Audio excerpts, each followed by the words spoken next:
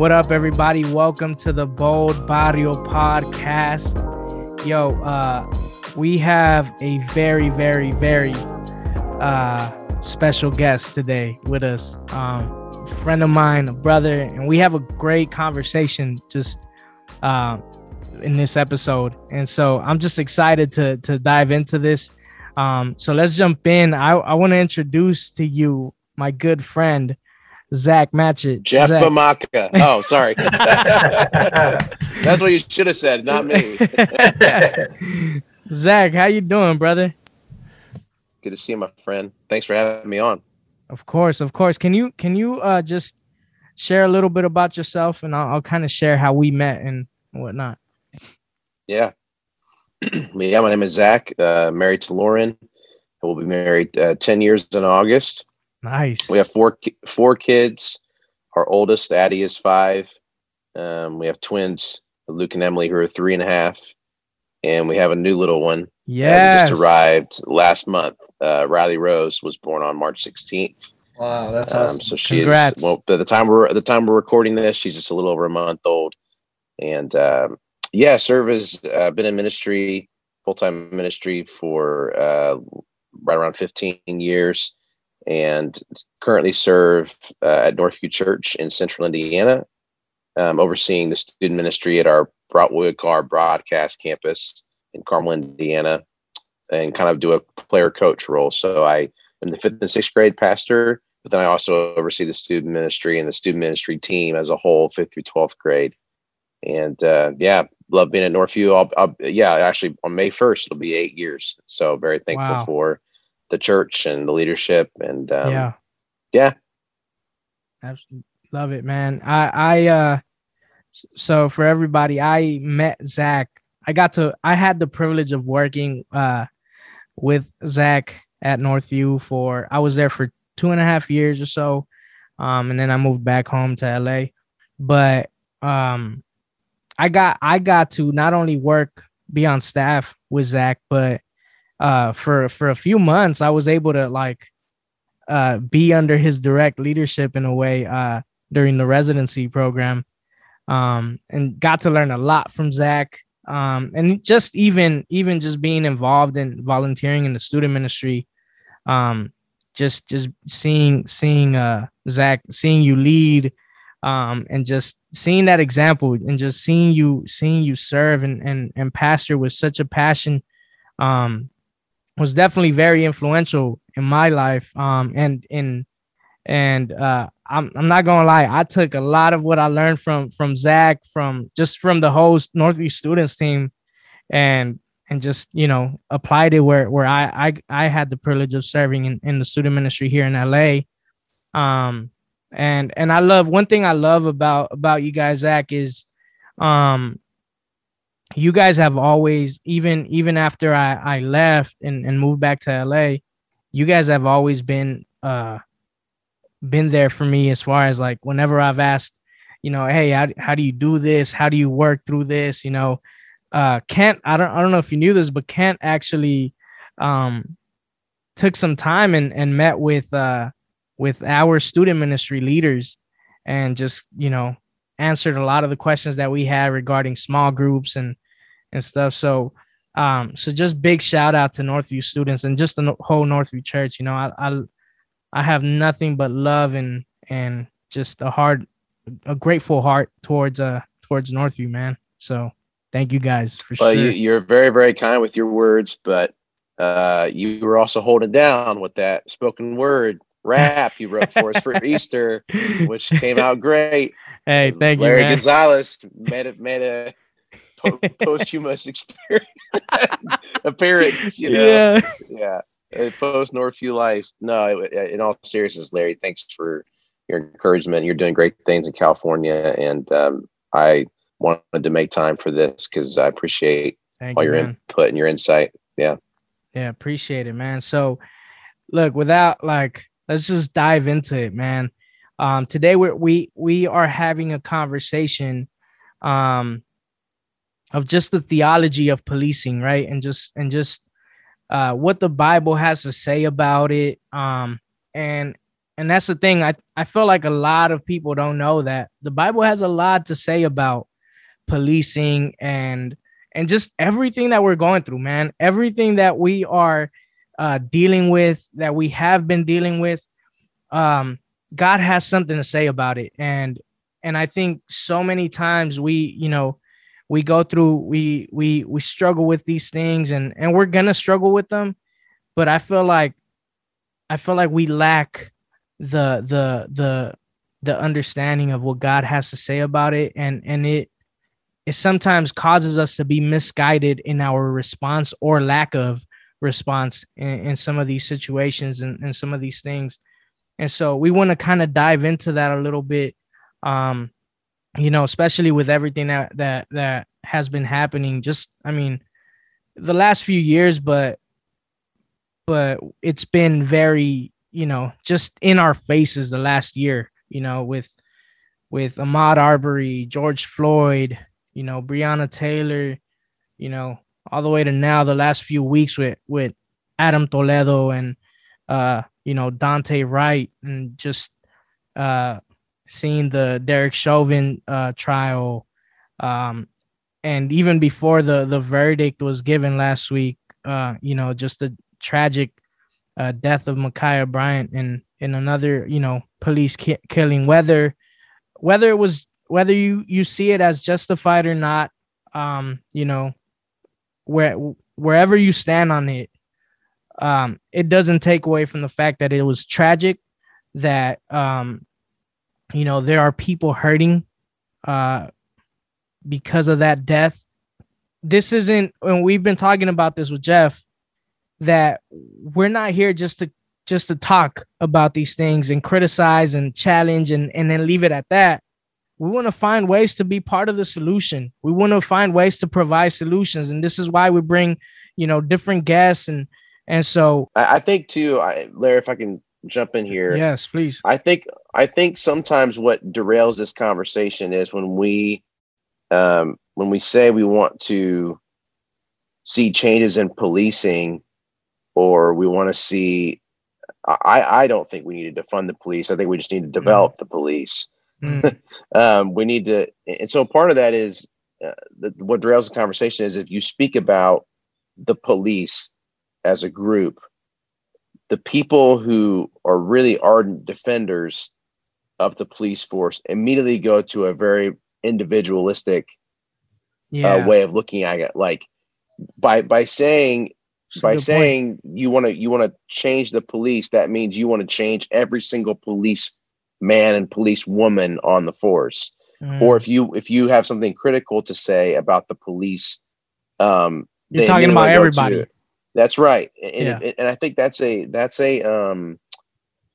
very individualistic way to look at things like that. And that's just, frankly, a lot of America, especially in the predominantly white culture, is that we are a very individualistic culture. And so it's hard. We don't really interface well with like more of a collective. We don't necessarily make the distinction. And I often say to people that the system is often worse than the individuals in the system. Yes. So agreed. So you have, and I think the scripture teaches this a lot.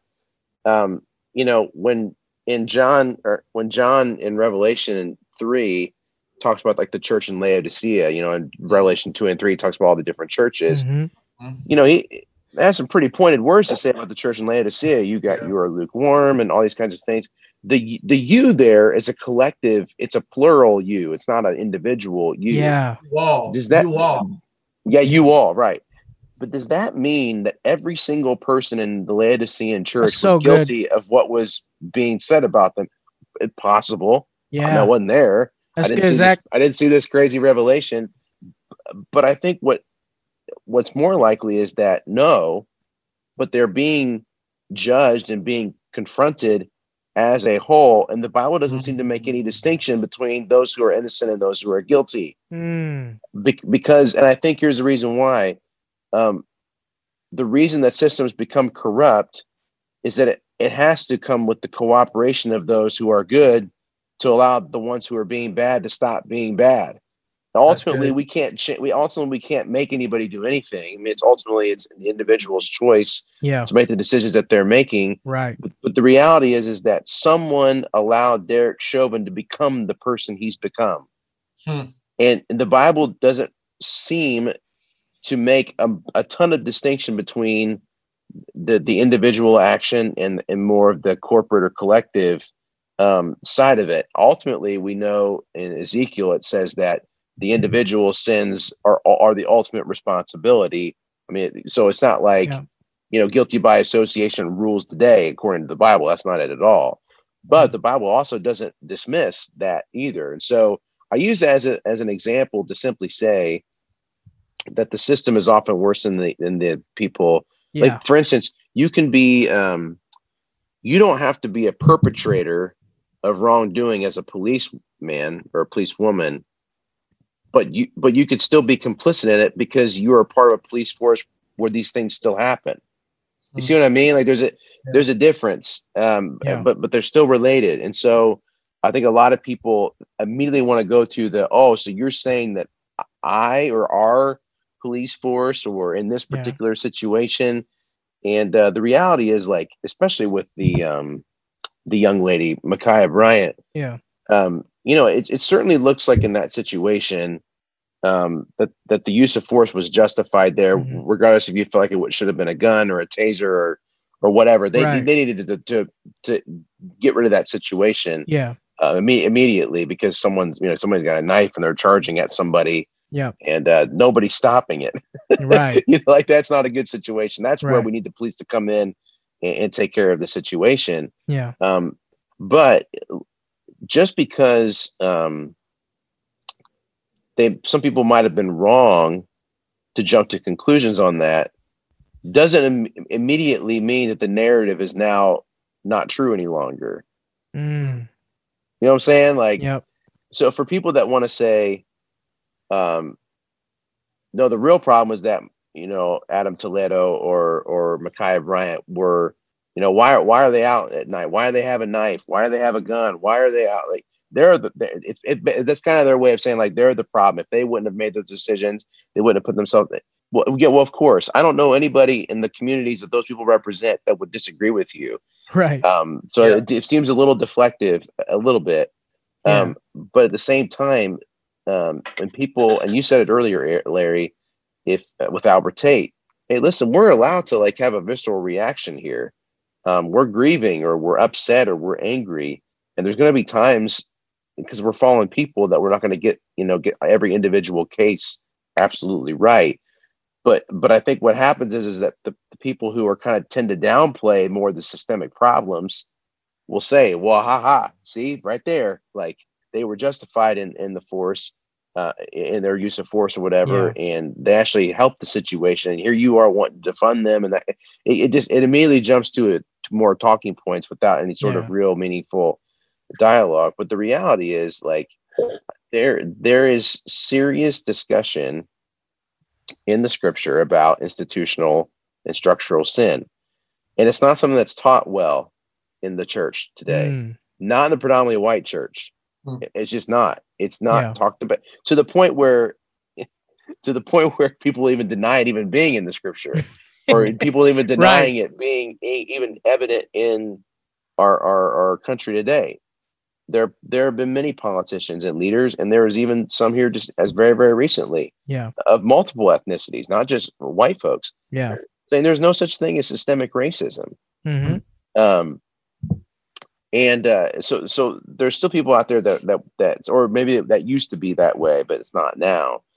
And but because they're not really thinking about more of the more systemic or structural sin, and they don't really know what the Bible has to say about that, they can immediately jump to a conclusion like that. And I think that's premature. So I just want to throw that in there because I think it's important when we talk about the police. We're not talking about the police as individual policemen, police women. It's more of the collective whole. It's in the same way that a church, if something really bad goes down in a church, you're in student ministry, Larry. If a volunteer wrongs a student and it takes advantage of a student in an exploitative way, it's absolutely terrible. But there had to be a lot of different things for that to take place, Yeah. for that to happen. But ultimately, it was that individual's choice. But to some degree, the church bears some complicity. Yeah. Yep. And people don't want, a lot of people don't look at that situation and go, shame on him or shame on her for that one particular person doing something really, really bad to that one student. Yeah. And then we're just going to move on and not think about the church. People immediately want to go, why didn't the church see this? Why didn't the church have policies? Why didn't they have protocols set up in place? They immediately go to a collective way of looking at it. And they don't make any distinction between, Sister Thelma Lou, who probably didn't know anything that was going on in the first place, and acting like she's just as guilty as everybody else. So we're not always being consistent in the way we apply something like this. Yeah. But I thought it was a helpful distinction to at least talk about the individual versus the collective. No, yes. I'm so glad you brought that up, because that is something so key. And I think it's one of the biggest problems, and we've kind of been addressing it without really, I think you just explained it so well, because we addressed this with the Atlanta shootings with Robert Aaron Long, where we talked about that, the fact that, like, I was saying, I strongly believe that as the church, we should feel a level of responsibility for that, like, or a level of, like, maybe not responsibility, but it should make us question how we're doing things, because he claims to have done it, in a way to kind of atone for his sins in a way, and also, like, help others that are dealing with the same sin, and I feel like there's something that you were taught in your church, or something went wrong there, and then you add the fact that his parents had kicked him out the night before. At least those are the reports. And why did they kick him out? It was tied to what they were taught in the church, that were saying, yo, he's dealing with sexual sin, sexual immorality, and it's not okay, and you cannot tolerate it. And there's that level of, like, we're not going to tolerate it. So if you're going to keep doing this, you got to go, rather than, hey, we got to bring you in closer, and we're fighting with you. We're going to fight with you. Right. And I think it's that whole thing of being individualistic, that whole thing of, like, yes, your salvation, and now we're tying it into something different, but I feel like it's all connected.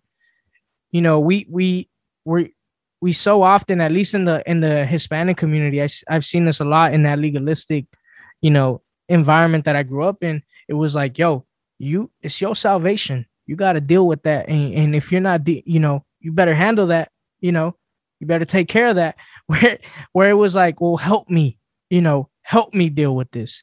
Help that kid deal with that, rather than, kick them and throw them away. And so I think there's a lot of it in the whole accountability, as well, as far as a collective, as a whole. We should all take responsibility for that, for sure, man. Like, we need to see everybody step up and be able to speak up and say, hey, you know what, this is, and I think that's what we're looking for. It's just, all I want to hear you say is, yo, this one wasn't okay. This one, like, this was not right, and we could have done better here. This could have been handled better. But what you said, it's that whole individualistic thing of, like, yo, I got to defend my mans. I got to defend my cousin. I got to defend my brother who's in the law enforcement, and there you dive into that whole Blue Lives Matter move, of, like, that's going to be our response in this moment. Right. But that actually is more collective. That's very true. That's what I'm saying. We navigate. So, like, oh my gosh. Yeah. So we're very individualistic when things go poorly. And we're very collective when things go well. So we love celebrating the success of the force or of our team. Like, if the Rams are winning and we're winning, like, we just share in their success, Yeah. And, like, we stormed the beach at Normandy. Like, wait, you weren't there. Like, maybe your grandfather, your great grandfather was. Like, we love associating ourselves with more of a collective success. Yeah. But the moment that things go poorly, that's so true. It's just like, oh, don't look at me. That wasn't me. That was that person over there. Or if somebody's challenged, something somewhat collectively, then you're right. It goes to the individual. Like, well, you don't know this person. Are you saying that what that this cop is like what you're suggesting, or that the whole force is like that? I mean, so we kind of navigate in both things. And again, I want to make a distinction between guilt and complicity. There is a difference. Like, I don't think in the case of the Atlanta situation, I do think there were some people that jumped way too quickly in saying that church is completely and utterly responsible for that young man's decisions. And there is a lot of narrative talking points out there about all kinds of things, of saying like they created him, they allowed him. Okay, well, no, wait a minute. The Bible tells us that it is the individual's choice, and ultimately that's the way we'll be judged. So. But at the same time, I can also say that they're complicit in some way, because maybe they helped contribute to that, or they didn't squelch it, or they didn't see it, but to me, that's totally different than being equally as guilty as the perpetrator. That's my point. And so, and there's examples of scripture, like in Joshua, there's Achan steals the plunder from after God tells him not to do that, and then when he's caught, he and his entire family are killed.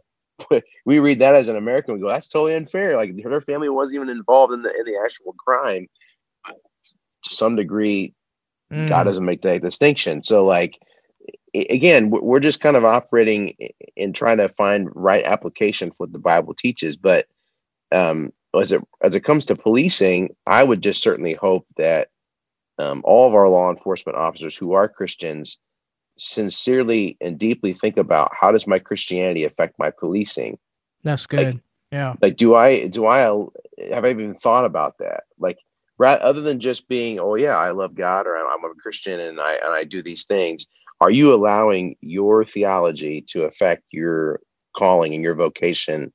And so how do you bring your Christianity into your policing techniques and protocols and motives and the way you see people? Because one of the challenges, and I think this might be one area of improvement for the police force, is that we have police forces made up of people who are asked to police areas of people that they don't have any proximity to or any relationship with in their own personal life. We continue to employ men and women from suburban environments to police blue collar areas. Or we employ people from blue collar areas to police maybe a demographic ethnically that they don't have any relationship with or proximity to. And so maybe part of the way your faith can affect that is to actually be very, very intentional. If you are policing in an area that's very ethnically diverse, is to do everything that you can to try to build bridges and make friendships intentionally with people in those communities, or collaborate with people who are policemen who are the ethnicity of the community that you're policing, to just ask them questions. And because I think a lack of proximity leads to greater sin and greater misunderstanding. And so that's just one area where I think our faith can maybe help with this area of policing. And we probably get to a lot more about that later, but that's one area where I would like the church, as you said, every pastor should be pulling their law enforcement people close and saying, hey, I know you have a difficult job here. I mean, Jeff, you do a lot of discipleship. What would it look like for, pastors and church leaders to pull together all their law enforcement officers? And I know I'm getting a little ahead here, Larry, but no, go ahead. Hey, we're going to read chapter 2 of Esau McCauley's book, the theology of policing. And we're going to get together. We're going to get together for 2 or 3 weeks, and let's talk about this. Let's look at Romans 13 and what it says, and just have a candid conversation about that. Like, maybe let's not defund the police. Let's disciple the police, especially for those of us in the church, Yeah, definitely. And I think that's a good perspective. And like, I do want to talk about that and what you're saying, but I know Larry wanted to mention whether it was part of of some of the things, our talking points, whether we have the right to critique the police, right? And I think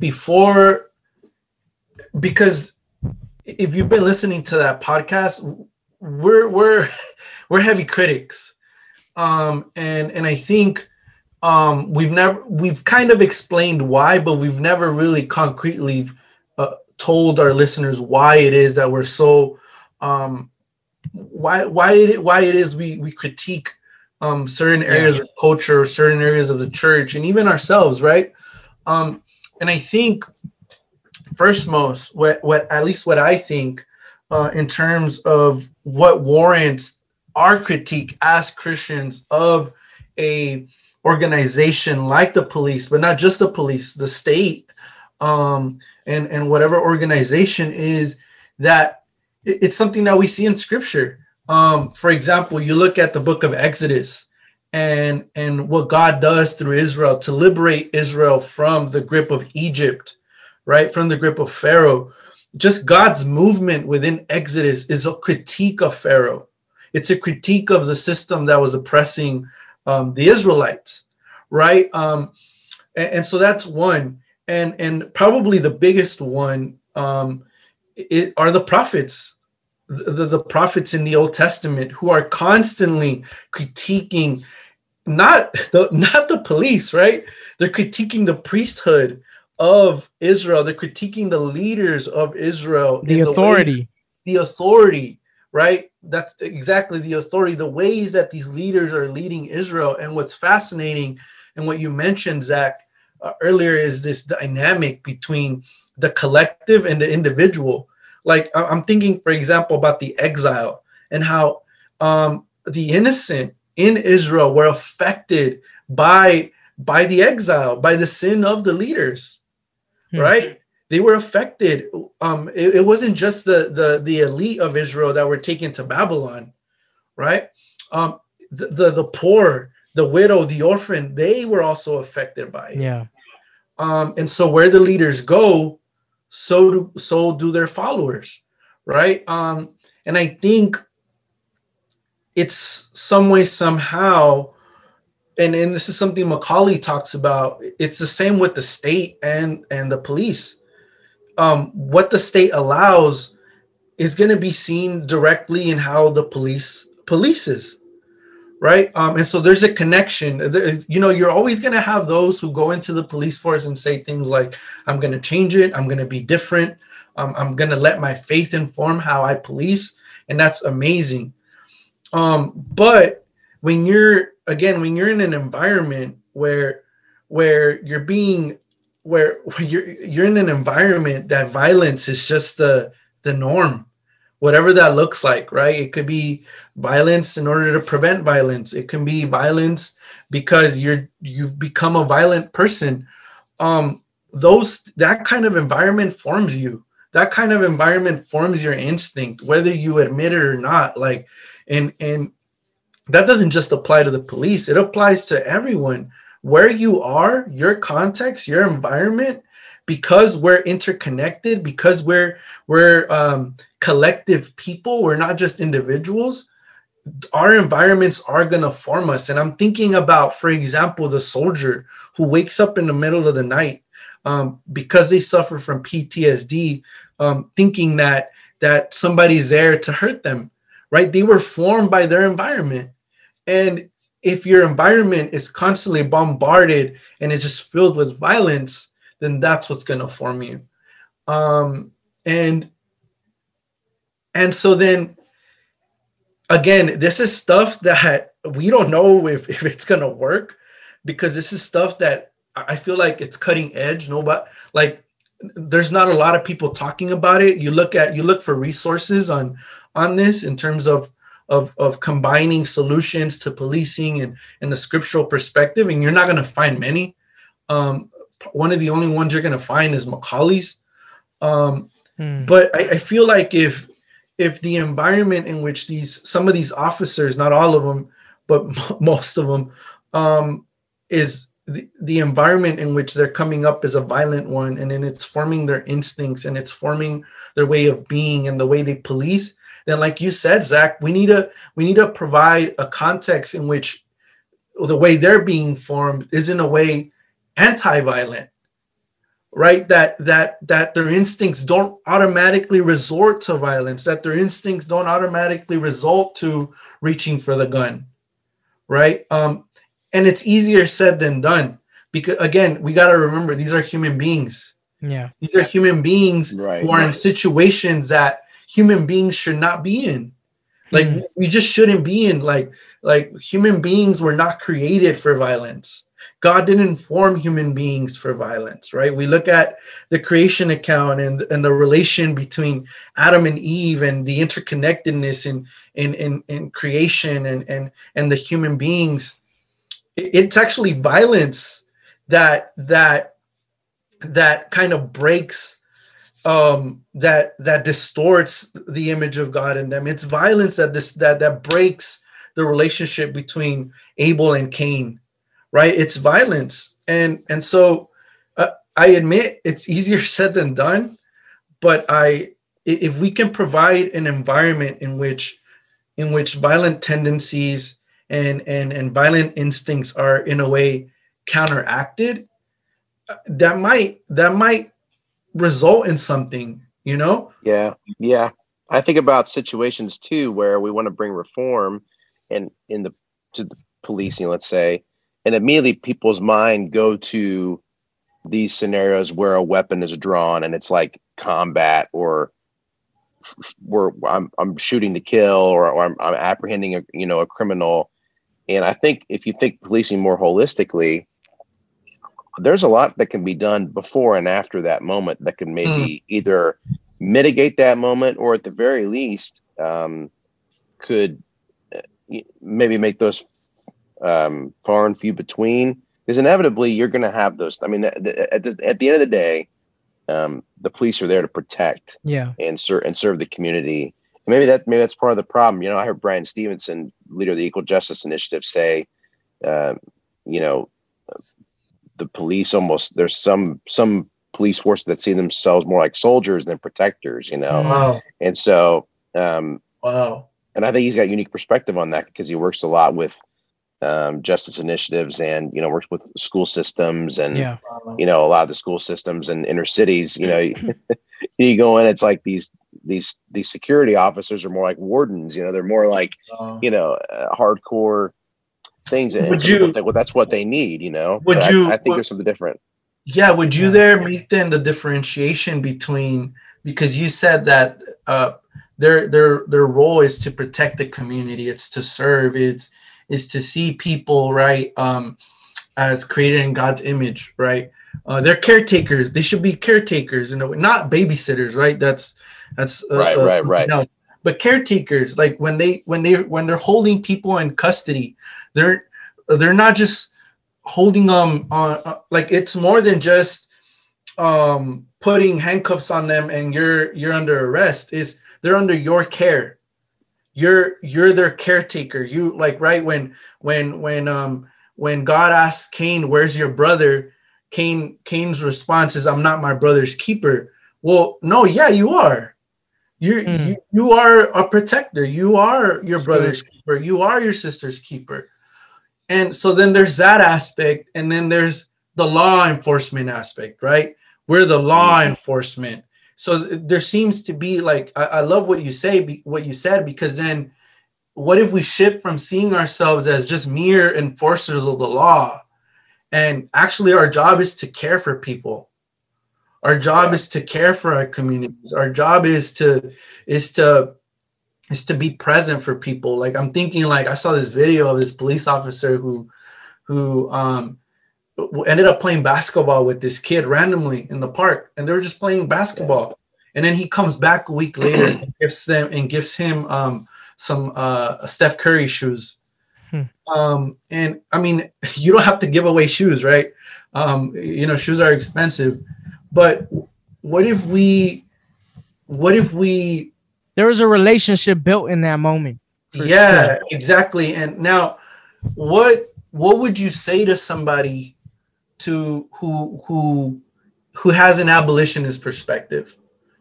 And what would you say to somebody who's like, you know what, like, the system, there's just too many bad apples.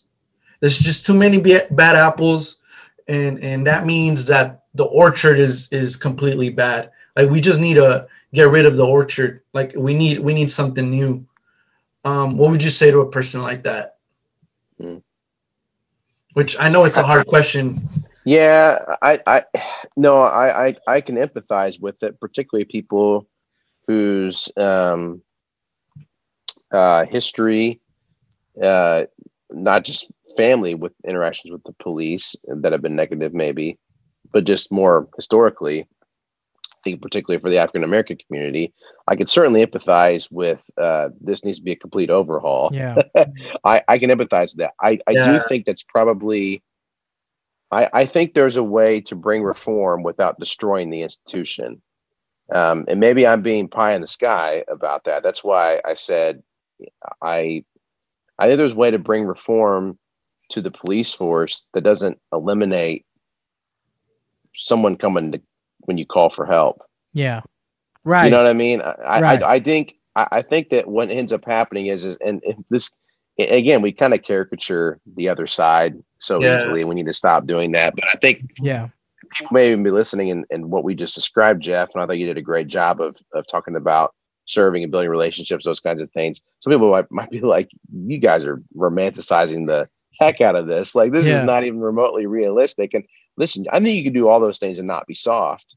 I think you do all those things and be completely like not naive and aware of the situation. And the fact of the matter is there's like, what does Alfred say to Batman about the Joker? Like, some men just want to watch the world burn. Like, there's going to be people out there that are just going to go out and just and be criminals and cause a ruckus and do terrible things. And we need people out there to help police our community. So I don't want to go all the way to the utopia, but let's just, let's, you didn't say this, but like, let's get rid of the weapons and like, let's just go up and shake their hand and try to de-escalate the situation. The reality is that's not going to happen. But on the other hand, I think there are dozens and dozens and dozens of situations, what you just described with the young guy, shooting hoops with them. I think there are a lot of people in police forces that do have that type of reputation in the community. And but I go back to what I said earlier. I think if I was advising a Christian police officer, I would say, really do your very best to get to know the people in the community that you serve. And if you notice that there are disparities of, more people being incarcerated from a particular ethnic group, or, there's more crime in this particular area, then look beyond just the actual crimes themselves and like what contributed to that. What kind of things are at play? Like, is there anything that a police force can do to like basically get involved in community efforts to try to bring change and relationships and those kinds of things? Like, are there ways to do that, or partner with a nonprofit in the area, or partner with a church in the area? Yeah, I think those are so many ways to bring reform rather than just what we think in our mind of like a duel.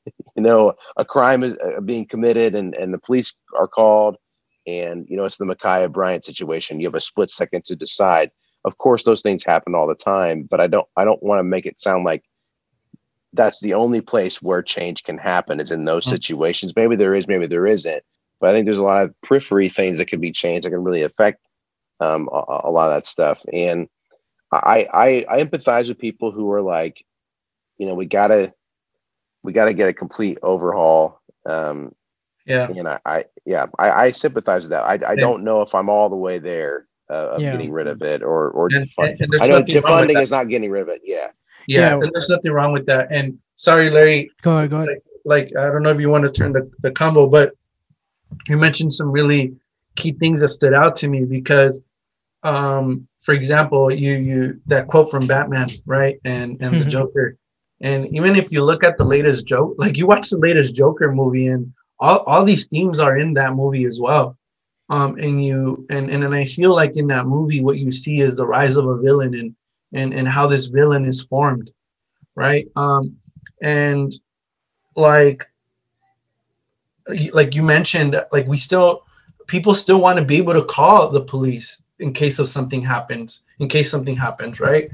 But I think, what if we take it a step further? And I know, like, again, I know you mentioned it and people might be like, wait, you're being too too naive, you're being too, and I think it doesn't hurt to imagine. I think that's part of the problem, that we need to be able to imagine a new reality, because if we don't, then that's when things aren't going to change. But like, okay, there are people who are just going to want to see the world burn. And you are going to have your villains, you are going to have your criminals, but just like we want to reform the police, and I think this is where the cry for defunding comes out. Part of it, not all, because part of it is we just want to completely abolish the police. But I think another part, which is the part that I've experienced, is what are we doing to help those villains, right? What are we doing so that these villains, however it is that they're formed and they're created, because they're formed and created. People aren't just born evil, right? I mean, there you can get into your theology of human deprivation and all that stuff, right? But and I believe in human deprivation, but I don't think people are born evil. You know, I don't think that people just become evil for no reason. Like, I don't think villains just appear out of nowhere. Right? There's a lot of factors to it. There's a lot of moving pieces to it. And so just like we want to come up with ways in which we're able to provide solutions for the police to be better, I think as a community, as cities, as towns, we need to come up with ways and imagine new ways of helping people who are criminals, who are seen as villains, and begin to ask these questions. Why are they being formed? Why are they being created? Where are they coming from? What social factors are coming into play that are creating those kind of people? And it's so easy to say it's the parents' fault. It's so easy to say it's because they don't have a dad. Okay, fine. And that's fine. And you still have to ask the question, well, why don't they have a dad? Why is the dad the way the dad is? Why is the mom the way the mom is? And what can we do to help those families? Like, for example, right-wing Christians, they're so obsessed with the nuclear family. They're so obsessed with the nuclear family. And what I mean by that is, for them, that's the core of a good society, right? It's the nuclear family. Everything happens in the nuclear family.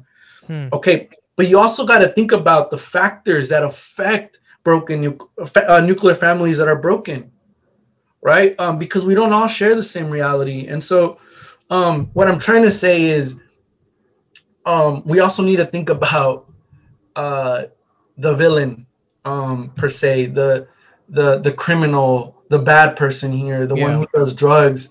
What can we do to help them? And actually be intentional about coming up with solutions to help them. Because if we can find ways in which we can prevent from these kind of people to become these kind of people, then crime is going to go down. You get me? It might never be at 0%, but I'm positive that if we are being intentional about forming and reforming and providing resources for people that are growing up in broken families and broken environments, and being intentional about it and not just declaring a war on them, right? I think change will happen from that side, and it'll just make the police officer's job easier, right? Less crime. And then where the money would come from, that's a whole nother conversation, right? And then that's where the defunding thing comes in. And then the other thing I wanted to mention, and I don't know if you have any thoughts on this too, but I just, on the news, I heard this report that a sergeant was killed. I think it was in Houston. And one of the officers that worked with the sergeant was talking about a reform in terms of guns, and how there are too many people in that area who just have access to guns, and that this access has resulted in now the killing of a sergeant. And so I just find it interesting. And by no means am I celebrating. By no means do I find it interesting in a way of gaining pleasure from it. I just find it interesting that it's just not affecting one side. It's affecting all of us. It's affecting, we're now all just killing each other, right? And it's not just the police killing people. Now the police are killing, now the people are killing police. And it's just it's a scary spiral, it's a scary cycle. And it's just to say that it affects all of us. It doesn't just affect a certain community, it affects all of us. Yep. So I don't know if you got anything to say, Larry. Yeah. You want to transition? No, yeah. I think there's so much there. And it just reminds me of the complexities like that there is in all of this. Like it's complex. I was looking into this I don't know if you guys have heard of this, the eight can't wait. It's like this thing, the hashtag 8 can't wait, and there's this organization doing this where it's like these 8, I think it's these 8 things that need to be changed, like the whole banning chokeholds, and just all these other things, the other police officers, what is it called again? Number 8 can't wait. And you can see, and there's a lot of good stuff there. Like I was looking into it, and it looked like, these are things that should be looked into, that every agency should have. Let me show you real quick. Let me just mention this real quick. Yeah, I have them right here. The first one is so 8 Can't Wait is a campaign to bring immediate change to police departments. The first one is requires de-escalation, use of force continuum, bans chokeholds and strangleholds, require warning before shooting, ban shooting at moving vehicles, exhaust all alternatives, duty to intervene, and comprehensive reporting. Right. Yeah. So these are 8 use of force changes that people are pushing, and there's agencies that have already done this. There's some agencies that only have done some, but here's where I was going with this, with the whole complex, like just how complicated this is. Even these things, like I look at the whole ban, the banning the shooting at moving vehicles. Well, what if the person what if the person in that vehicle is shooting at you while that vehicle's moving? You're not gonna shoot at that vehicle, like, you know what I'm saying? So I feel like that's just one example of how complex I feel this is, because like here's the reality. The reality is that maybe, I'm gonna use this example. This isn't like factual, right? I don't like, but let's say Zach, where Zach lives, right? Zach lives in Hamilton County, right? I believe you live in Hamilton County. Yeah. So Zach lives in Hamilton County, Indiana, right? He's probably, his police agency probably doesn't have to make the changes or the adjustments that we have to make here in LA. Mm-hmm. You know what I'm saying? Like, or in Minnesota, right? Minneapolis, yeah. And even that, even saying that is complex, because what if they don't have to make, let's just say, right? Hamilton County has Latinos there. I've seen Latinos there, but let's say they didn't, right? And I move into Hamilton County. Well, there's that, like, is that police agency there still, like, are they set up to also protect and serve me? You know what I'm saying? Like, and maybe they are, you know what I mean? But I feel like it's so complex. Like, it's so complex because it goes back to the whole thing of, like, because I'm with Zach. I'm not all there with the whole abolishing police, but I definitely understand the sentiment, you know, the reasoning behind it, you know, because you're talking about the people that their generations before, you know, speaking on African Americans, police has never been there to protect and serve you, like for, you know, till recently, you know, you started seeing improvement, but you know, you're talking about police brutality and excessive use of force, you know, towards minorities, towards Black people. Before that, you had the segregation, right? Police enforcing segregation.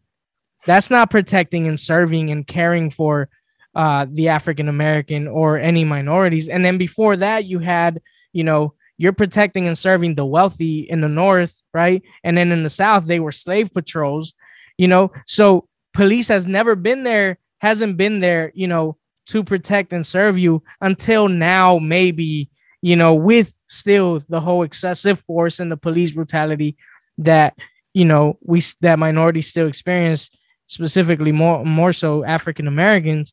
So them feeling like, yo, we got to get rid of police and start something new and start something fresh, I can understand based on that. You know what I'm saying? But at the same time, I find that to be, I find it hard to see that happening. And then, you know, so it's so complex, man. It's so complex because even defunding the police, well, what does that mean exactly? Because that like defunding the police, well, who has control of how that money works, right? Because if you take money out, let's say that police agency, you know, says, well, you're defunding us, so we're going to get rid of cops, right? Or you're defunding us, so we're going to get rid of some of the trainings because we can't afford to get rid of these weapons, right? Or how are we using that money? You know what I'm saying? So they're like, how it's so complex is what I'm saying, right? And so I feel, I'm gonna be honest with you guys, and this is why we're having this conversation, because to be straight up, as somebody who is not in law enforcement, you know, I've done some level of research and I've done some, you know, studying on some of these things, but I still I'm not at the level like to say, yo, these are your solutions, make this happen. I can't speak on that. Maybe there's other people that could speak on that, but I pray and hope, and maybe there already is people within the law enforcement, police officers that are stepping up and saying, yo, this has to change. We got to hold each other accountable. Let's make these things happen. And I did hear that I believe in Maryland, I think the whole state has like implemented like every single police department in Maryland. And I may be wrong on the state, but I'm pretty sure it's Maryland. They have a community board that is there to hold accountable like police officers. They're able to investigate and say, hey, you know, this right here was not okay.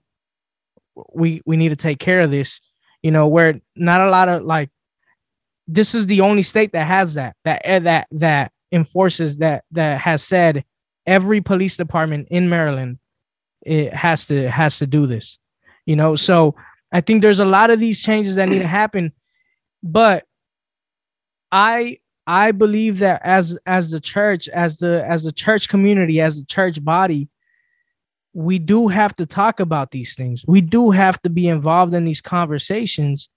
And I feel like the best way, and I'm speaking for myself, and that's the next question that I want to ask you guys is, how should the church be involved in this in these conversations? I feel like because all three of us are here having this conversation, I feel like we can agree that as the church, we have to be involved in these conversations.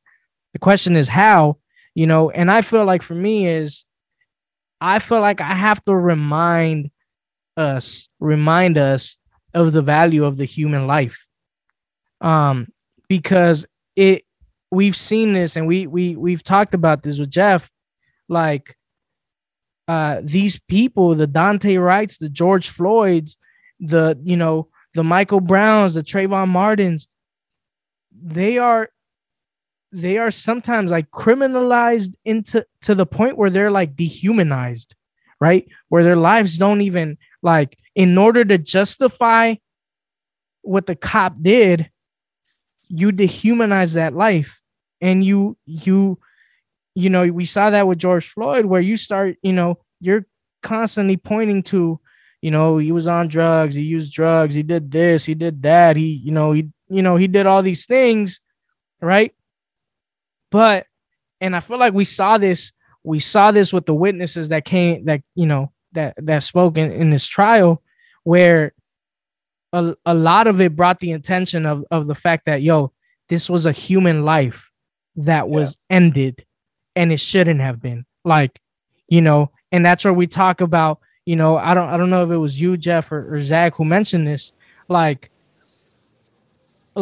all these factors that play into part, and it goes back to the whole individualistic and the whole thing, the collective, the all of us have a part, to see in this, because that could have went a different way had one of his police officer buddies, would have said, "Hey, that's enough, man. Get up." Get up. Yeah. And so I think as a church, that's one of the biggest things that I see. I feel like we need to listen with empathy, man. Listen to each other with empathy. I had a conversation, and I'm saying in all sides, and some of us can some of us are just exhausted, man. Like I understand some of my African American brothers and sisters who say, "No, I'm not trying to have a conversation. I've had enough of that," right? And I could totally understand that, right? But the rest of us that can, we should be having these conversations, and we should be listening with empathy, man. We should be listening with empathy, and we should speak up with compassion towards others, man. Like when we speak up, when we voice our opinions, which I think we should, I feel like silence, Dr. King mentioned this, silence is not the way, man. Silence does not equal peace, right? We've heard that too. Silence does not equal peace, right? So we do need to speak when I feel like the Christian community should be the loudest voice when it comes to these things. But I think it has to be, we have to speak up for the people. Don't speak up for your political, your political alliance, right? And I feel like I've seen that a lot with the Christian community in the last few years is whenever we respond to certain events and certain things and certain situations that are happening in our country, we immediately respond to it with a political filter on, right? With a political lens on. But I feel the Christian community, we need to take that lens off. We need to say, I need to put these political ideals, these political biases aside, and come to it with a biblical perspective. Yeah. And then to tie it, to give it to Zach, I think that's why we brought this up, where we can't speak on these things with a biblical perspective if we don't understand what the Bible says about these things and what the Bible tells us about the policing, what the Bible tells us about authority, Zach. Yeah.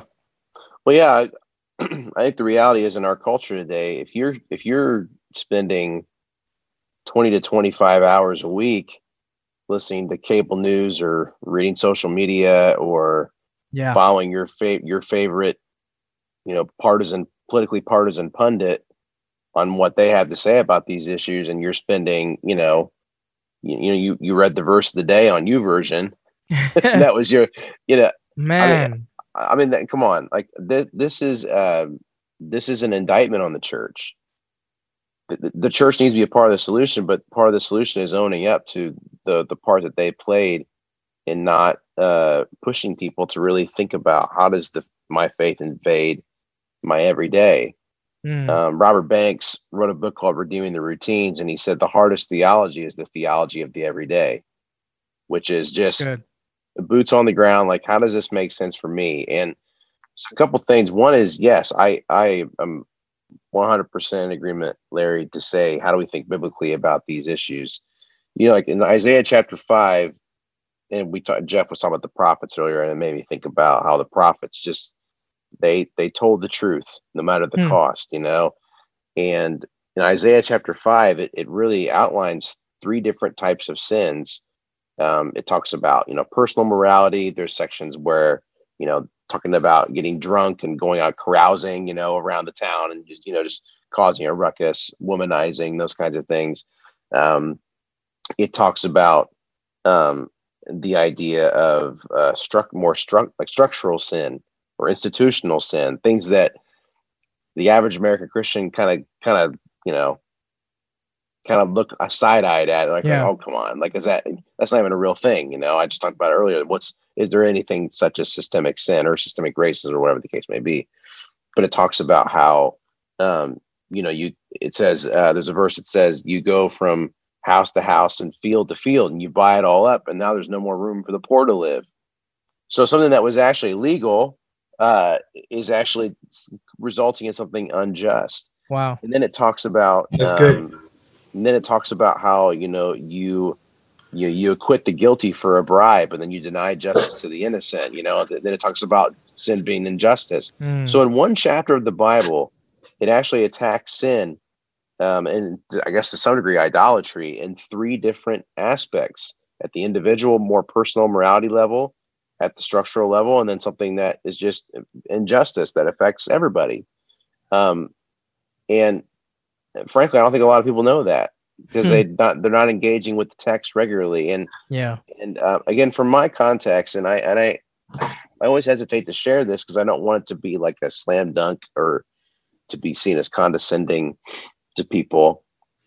But you know, they've done a lot of research. Pew Research Forum and Lifeway and some others have done statistics on this, but the least biblically literate people in the culture today are white evangelicals that read their Bible the least and know their Bible the least.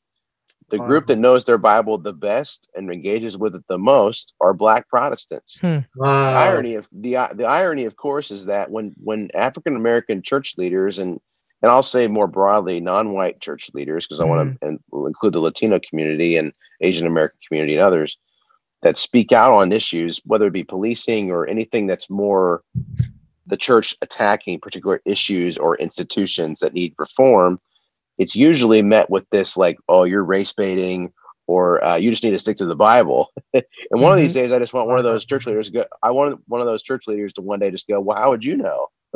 You're not reading, you know, according to statistics, you know. Man. But in all seriousness, though, I think about that, like, how can the church step up and provide and really attacking some of those issues? Because it leads to my second point.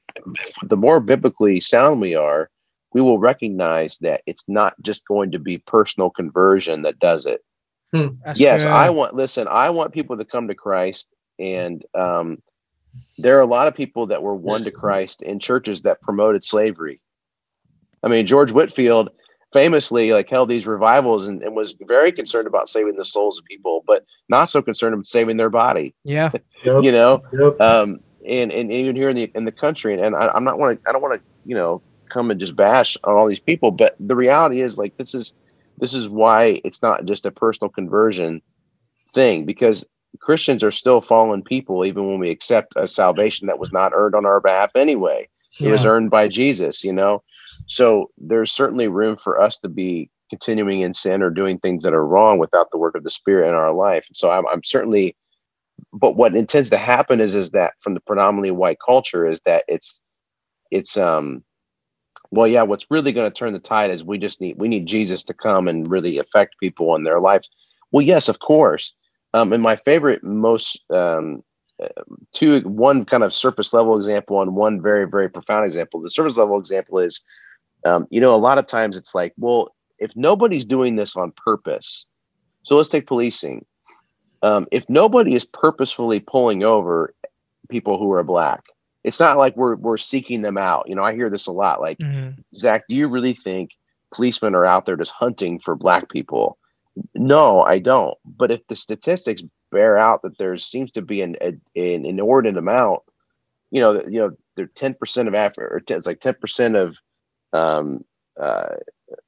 this people group use drugs, 9%. I don't know the exact statistics, but yet, like, African Americans are 6 times more likely to be incarcerated for those crimes, even though the use of drugs is almost the exact same as other ethnic groups. Like, if that's the data and it's bore out like that, but you go, well, nobody's doing that on purpose.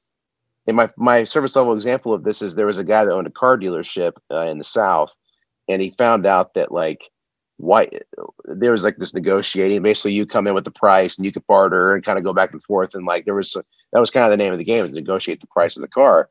They started running the numbers and they realized that white men were getting the lowest prices on their cars. Then it went black men, then white women, and then black women were routinely overpaying for their cars to the point where they were almost subsidizing the cost of the cars. And so they were like checking the numbers at the end.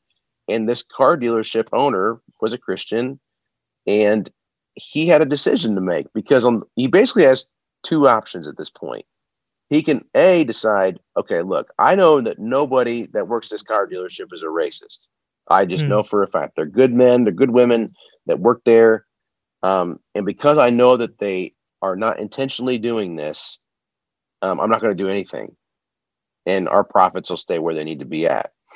Or option B is, we're going to figure we can't have this happen. There's going to have to be some change, and we're going to lose money. Yeah. But he decided to go with option B because justice always comes at a cost. The only way for people to come up is if we come down. And that is completely centered, guys. That is completely centered on the gospel message. So Jesus climbed down. Jesus climbed down so we could climb up. So the extension of that injustice ought to be at least something like that. And then the profound example really quickly is Robert Linthicum, who worked for InterVarsity ministry and actually did a lot of church planting in urban areas, had a very profound experience as a young man where God really called him to urban ministry. He met a young gal named Eva, who I think at the time was like a teenager, 14, 15 years old, an African-American girl. Heard her story, came from a very broken family, grew up in the inner city, and he began to have conversations with her about Christ and sharing the gospel. And she ended up coming to faith, got involved in a Bible study, really started to turn things, in a good way. And but she told Robert, I'm being pushed and I'm being encouraged and wooed back to being a prostitute. There's a lot of pressure around here to get into that. And he said, well, look, the Bible says we need to resist the devil and he will flee. And he gave all the Bible answers, right? Like, don't allow evil to have a foothold in your life and all these kinds of things. And he left. He was there for a summer, and he came back a few months later. And when he come to find out that Eva had in fact gotten into prostitution, and he was so disappointed because he thought, man, we're making a difference in the community and we're getting people out of this, really tough part of town and those kinds of things. And he got a chance to reconnect with her. And he said, Eva, why did you quit your Bible study? Why did you get into prostitution? And she was like, I try to tell you that there's all this pressure. And he's like, yeah, but why? And she goes, well, because these men came to me and they said that if I didn't join this prostitution ring, that they were going to beat up my dad. And they did. They actually come and they beat him to a pulp. And then they did the same thing with my brother. They broke both of his legs. And I just thought to myself, I don't want to see my family get hurt. So I finally said yes. And he goes, he's like, I'm so sorry that happened, but why didn't you report this to the authorities? Why didn't you go to the police and tell them that these things were happening? And she kind of shook her head like, you don't get it, do you? It was the police who came and told me that they were going to come and beat up my dad and beat up my brother unless I got involved in the prostitution. So at that point, Robert Linthicum realized like nothing in seminary had prepared him for this situation that he was in, because what he realized is that, I guess converting somebody and getting them into a Bible study is not going to change this type of issue. We have to do something about the system, because what was happening was white suburbanite men were providing bribes and money to the police force, because these young African-American women were involved in prostitution, and they were not being taken advantage of by people in their own community. They were being taken advantage of by the powerful in the city, and the police were in on it. And there was major, major corruption. And if I'm a Christian, I can't look at that issue as a Christian if I'm truly being rooted in the Bible. Okay. Come on. If I go to Isaiah 5, I got plenty of resources to attack that system. Plenty of resources, because it says right there, you acquit the guilty for a bribe, but then you deny justice to the innocent. Man. The whole point of the prophets was to come and to bring correction to people who they feel were the people of God, were allowing people to be oppressed, whether it was the foreigner, the widow, those kinds of things. And the reality is that it's going to come with a cost. It's going to come at our expense to recognize, oh, we might be benefiting from things like that. We might be part of the problem. We might be complicit in this. We might actually be the ones perpetrating. And that takes a lot of humility. Yeah.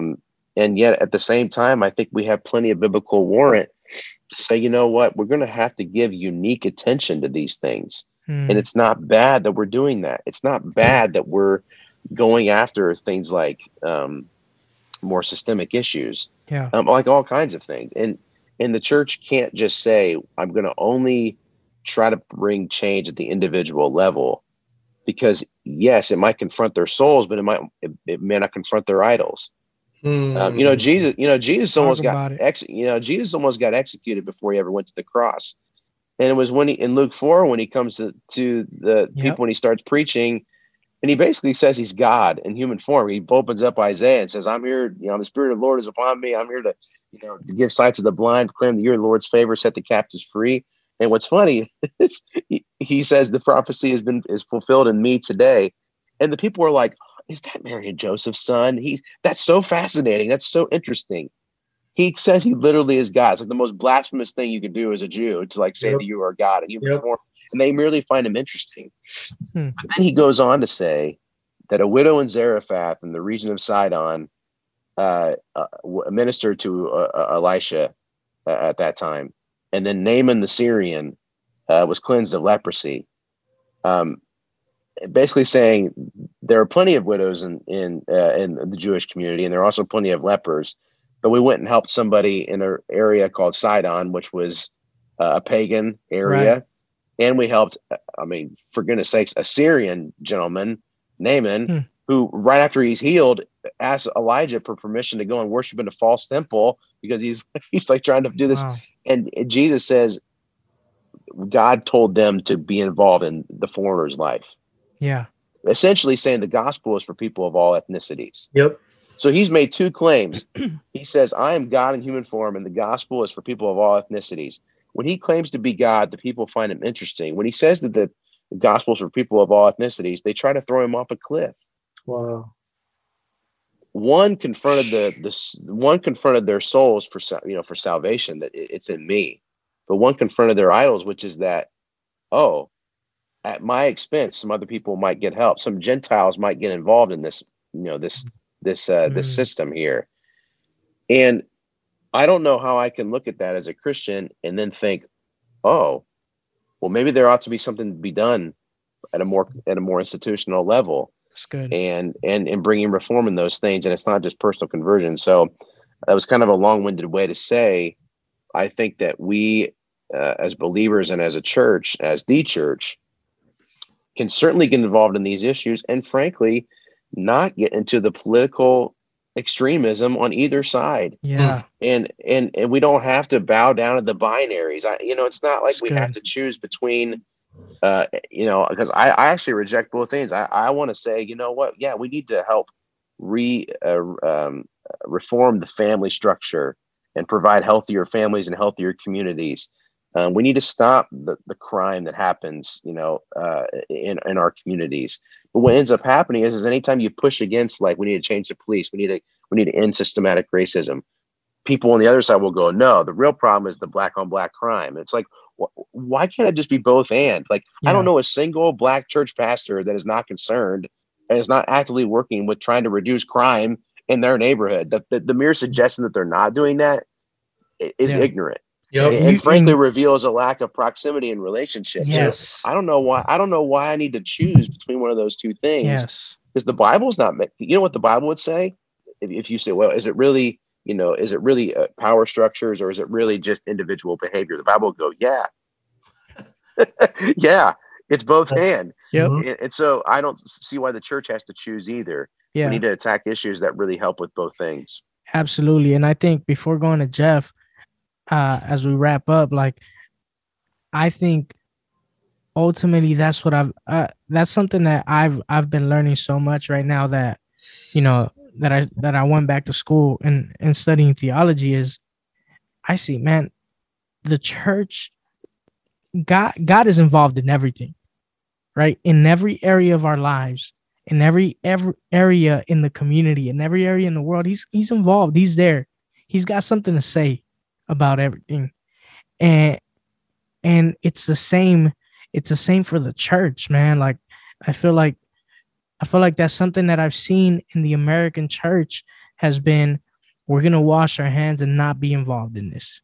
We're going to stay quiet in this matter. Right. Or, you know, or what you said. And I think the individualistic side of things is almost a cop out to not address the collective issues. Right.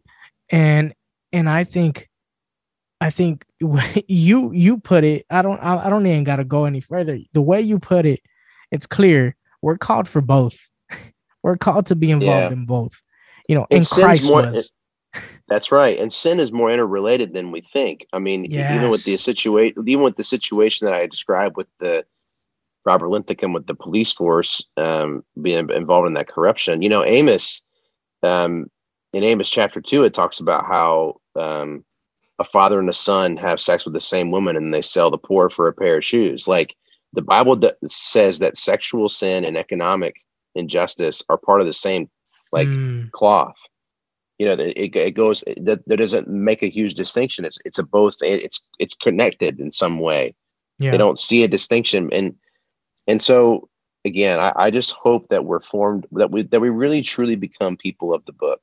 And because if African Americans and other groups that find themselves under oppression, whether perceived or otherwise, if they're rooting that in the scripture, maybe they can teach us some things. Maybe because it was what I totally reject I totally reject the conservative side that says this stuff is, you know, to say the systemic racism is a myth. I just reject that. Please go and talk with some African American and others, church leaders, that would be able to show you these kinds of things. And by the way, if you have a lot of data to support, well, you know, the statistics say this, and, you know, only this many unarmed people were actually shot, and then, you know, actually, you know, it's more about this statistic and not that statistic. We're Christians. We don't let science tell us what we ought to do. I thought that was frowned upon, actually, frankly, in the conservative Christian community. So why do we immediately want to use statistics as our barometer for like what we ought to do? Only when it's convenient. Yeah, sure, absolutely. But here's what I also reject on the other side, which is that the reason all of this exists is because Christianity has had such a stain on so many of these institutions being poor because of the sin of the church. Therefore, we need to reject the church wholesale. We need to reject the Bible. The Bible justified slavery. The Bible did this. The Bible did that. And no, because actually, even the slaves, African American slaves, found in the very Bible, used to kind of justify why they were being oppressed. They actually found out that God disagreed with the slave owner. So if you're a liberal and you're saying the reason that this all happened was because the Bible was the Bible is shady, it's like you're actually just removing the very source of hope that I use to hold people accountable. So you're actually saying the slave master was right, and I don't have time for that. So like both approaches are completely fallible and incorrect. Yeah. And are we forming the kind of people in our churches that can be able to critique both sides like that? That's good. And root it back in the Bible. But ultimately, if we're not engaging with scripture and we're not engaging with people that are different than us, that also affirm all of our same core theological convictions, then we have to come to the table and we have to have a dialogue about these things. But the problem is that I think we're just lumping people in. I mean, some of the things that you guys are saying, some people might say, oh, you're just like fill in the blank. You're just like them. You're just like those people over there. It's like, well, not really, because I kind of affirm Jesus as Savior and salvation is by grace and like all these like major things that like the other side clearly wouldn't do. But because we're not willing to have dialogue, it's disappointing. Right. It really, really is. And I look, the only way solutions are going to come is if we talk and we have dialogue like we're doing tonight. But ultimately, if it's not rooted in the Bible, then what are we doing? Yeah. Honestly, like what obligation do I have to do any of this stuff? Do you guys have to do any of this stuff if the Bible doesn't talk about it? It's good. Seriously. Yeah. Jeff. Yeah, just to finish, it's interesting that you mentioned Isaiah, because when I read that text, I see it as like modern, I see it as ancient gentrification. You know, that's essentially what's going on. But there isn't just Isaiah. There's Luke 3:14 with John the Baptist telling the Roman soldiers to not extort, right? Telling tax collectors, do not extort money from anyone by threats or false accusation, and be satisfied with your wages, right? And those soldiers were basically a form of policing, a form of policing the peace of the empire, right? And then the other thing, you know, in conversation with in how the church can engage in this conversation, a couple of points, but the first one is with Dr. King. Like I mentioned in this podcast before, when Dr. King gave his first speech, when he accepted the role of leader of one of the organizations that was in the forefront of the civil rights movement, one of the things he says is that the way he saw it was that God was going to move with or without him. That the civil rights movement was initiated by God, and that God was going to lead it to its completion with or without him. And I mean, we know how the story unfolds, but the fact that Dr. King took on that stance, essentially saying, either I'm with God or I'm against him. Either I'm with God or I'm without him. And then God is going to do it regardless. And so might as well join God in what God is doing, you know? Yeah. And then that requires a paradigm shift in terms of how God moves, right? And the things in which God is involved in. And the other thing is that not everyone will lead direct action. Not everyone is called to lead direct action. Not everyone is called to be involved in, let's say, to be at the table with the chief of police and the mayor and community leaders. And that's fine. Not all of us have to be there. It starts with us having conversations with our friends, our family members, our small groups, right? And then one of the things, and another thing is, we need to begin to form people who see the protection of the least of these as essential, right? The police, the role of the police, the work of police has to be good news to the poor. It has to be good news to the poor. If it's not good news to the poor, then we're doing it wrong. And the poor, according to Luke, are not just the people begging for money in the corner, or people who are homeless. The poor are the meaning of poor is expanded, right? The meaning of poor is expanded to people who are being marginalized, right? People who are experiencing loneliness, people who are experiencing injustice. It's expanded, right? And in that context, the least of these, it was used to describe children. And children were at the bottom of the social totem pole. They were seen as useless and incapable of contributing anything. So the question we got to ask ourselves is, who are the least of these today? And is the role and job of the police good news to those people? Right? And then what you brought up, Zach, can church leaders disciple officers? And can officers who are attending our churches allow themselves to be discipled? And that's going to require a deeper dive into these kind of discussions by leaders. They have to be able to disciple, right? It can't just be anybody. And so I think those are some of the things that were just kind of going through my mind. No, that's good. And right now you brought that up, that last point. I'm thinking maybe it's time for the church to evaluate what it's teaching on a Sunday, what it's teaching during the small groups, and really think about, because it's not only the police officer, it's the person that is not empathizing with with people that don't live the same life as they do, right? Live completely a different life, but being able to say, hey, let me sit down with you and understand and try, or at least try to understand, what you're dealing with, what you're going through. Let me be able to pray for you. Let me be able to walk with you, but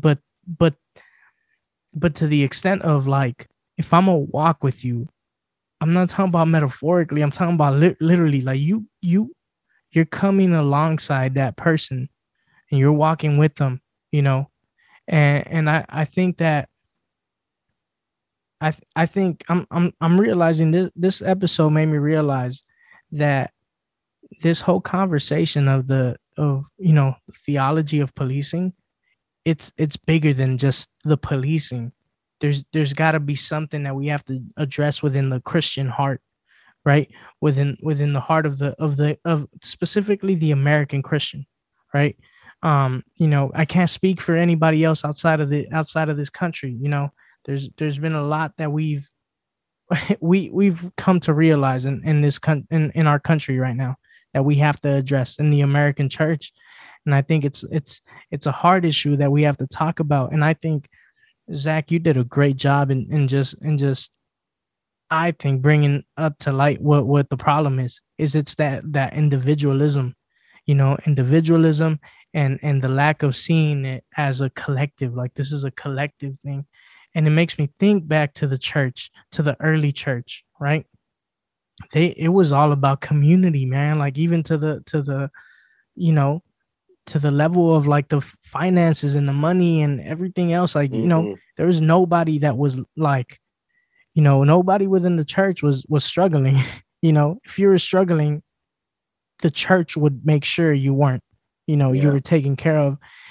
And that, we don't like to talk about that as much, but it's very contradicting to the American way of viewing, our money and our wealth and what we own, right? Just that phrase, the phrase that the money we own, it's not our money. Yeah. I mean, if that idea got through, how much that would be a game changer. That's not actually our wealth. It's God's money, and we're just stewarding it for a bit, Right. And so I'd love to continue this conversation, but we went in. So we're going to continue and kind of dive deeper into this conversation. Just so you guys know, we're going to be diving into an amazing book. It's called Reading While Black by Esau McCaulley. We're going to be diving into specifically chapter 2 in the upcoming week or two, maybe even longer. We might even go into the whole book, because it's pretty much the book is about the African American interpretation, right, of the Bible, like their biblical interpretation.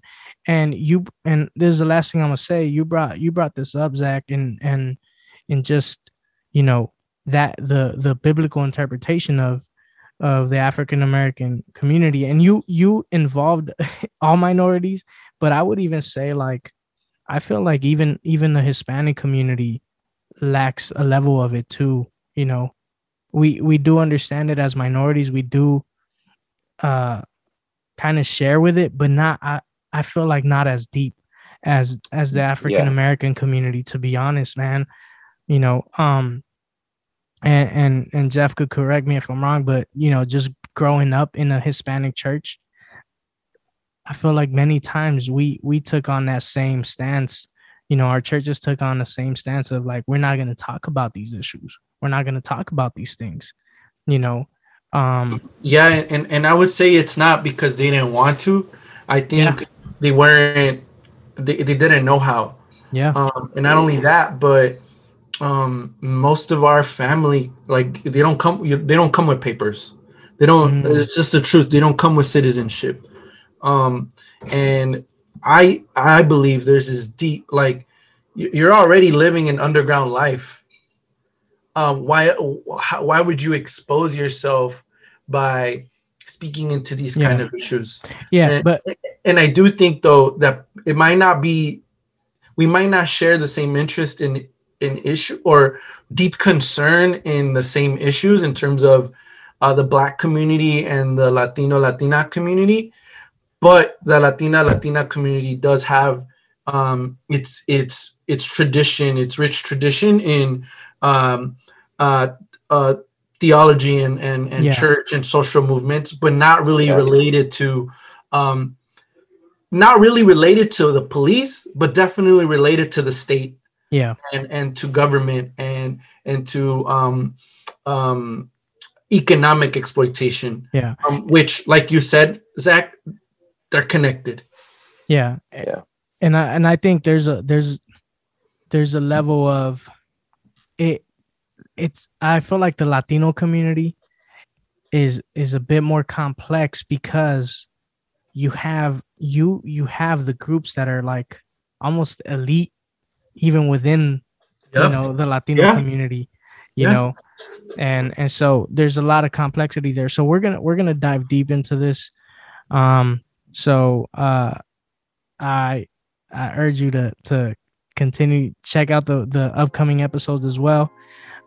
Please share this with somebody. Let's have these conversations. You know, reach out to us.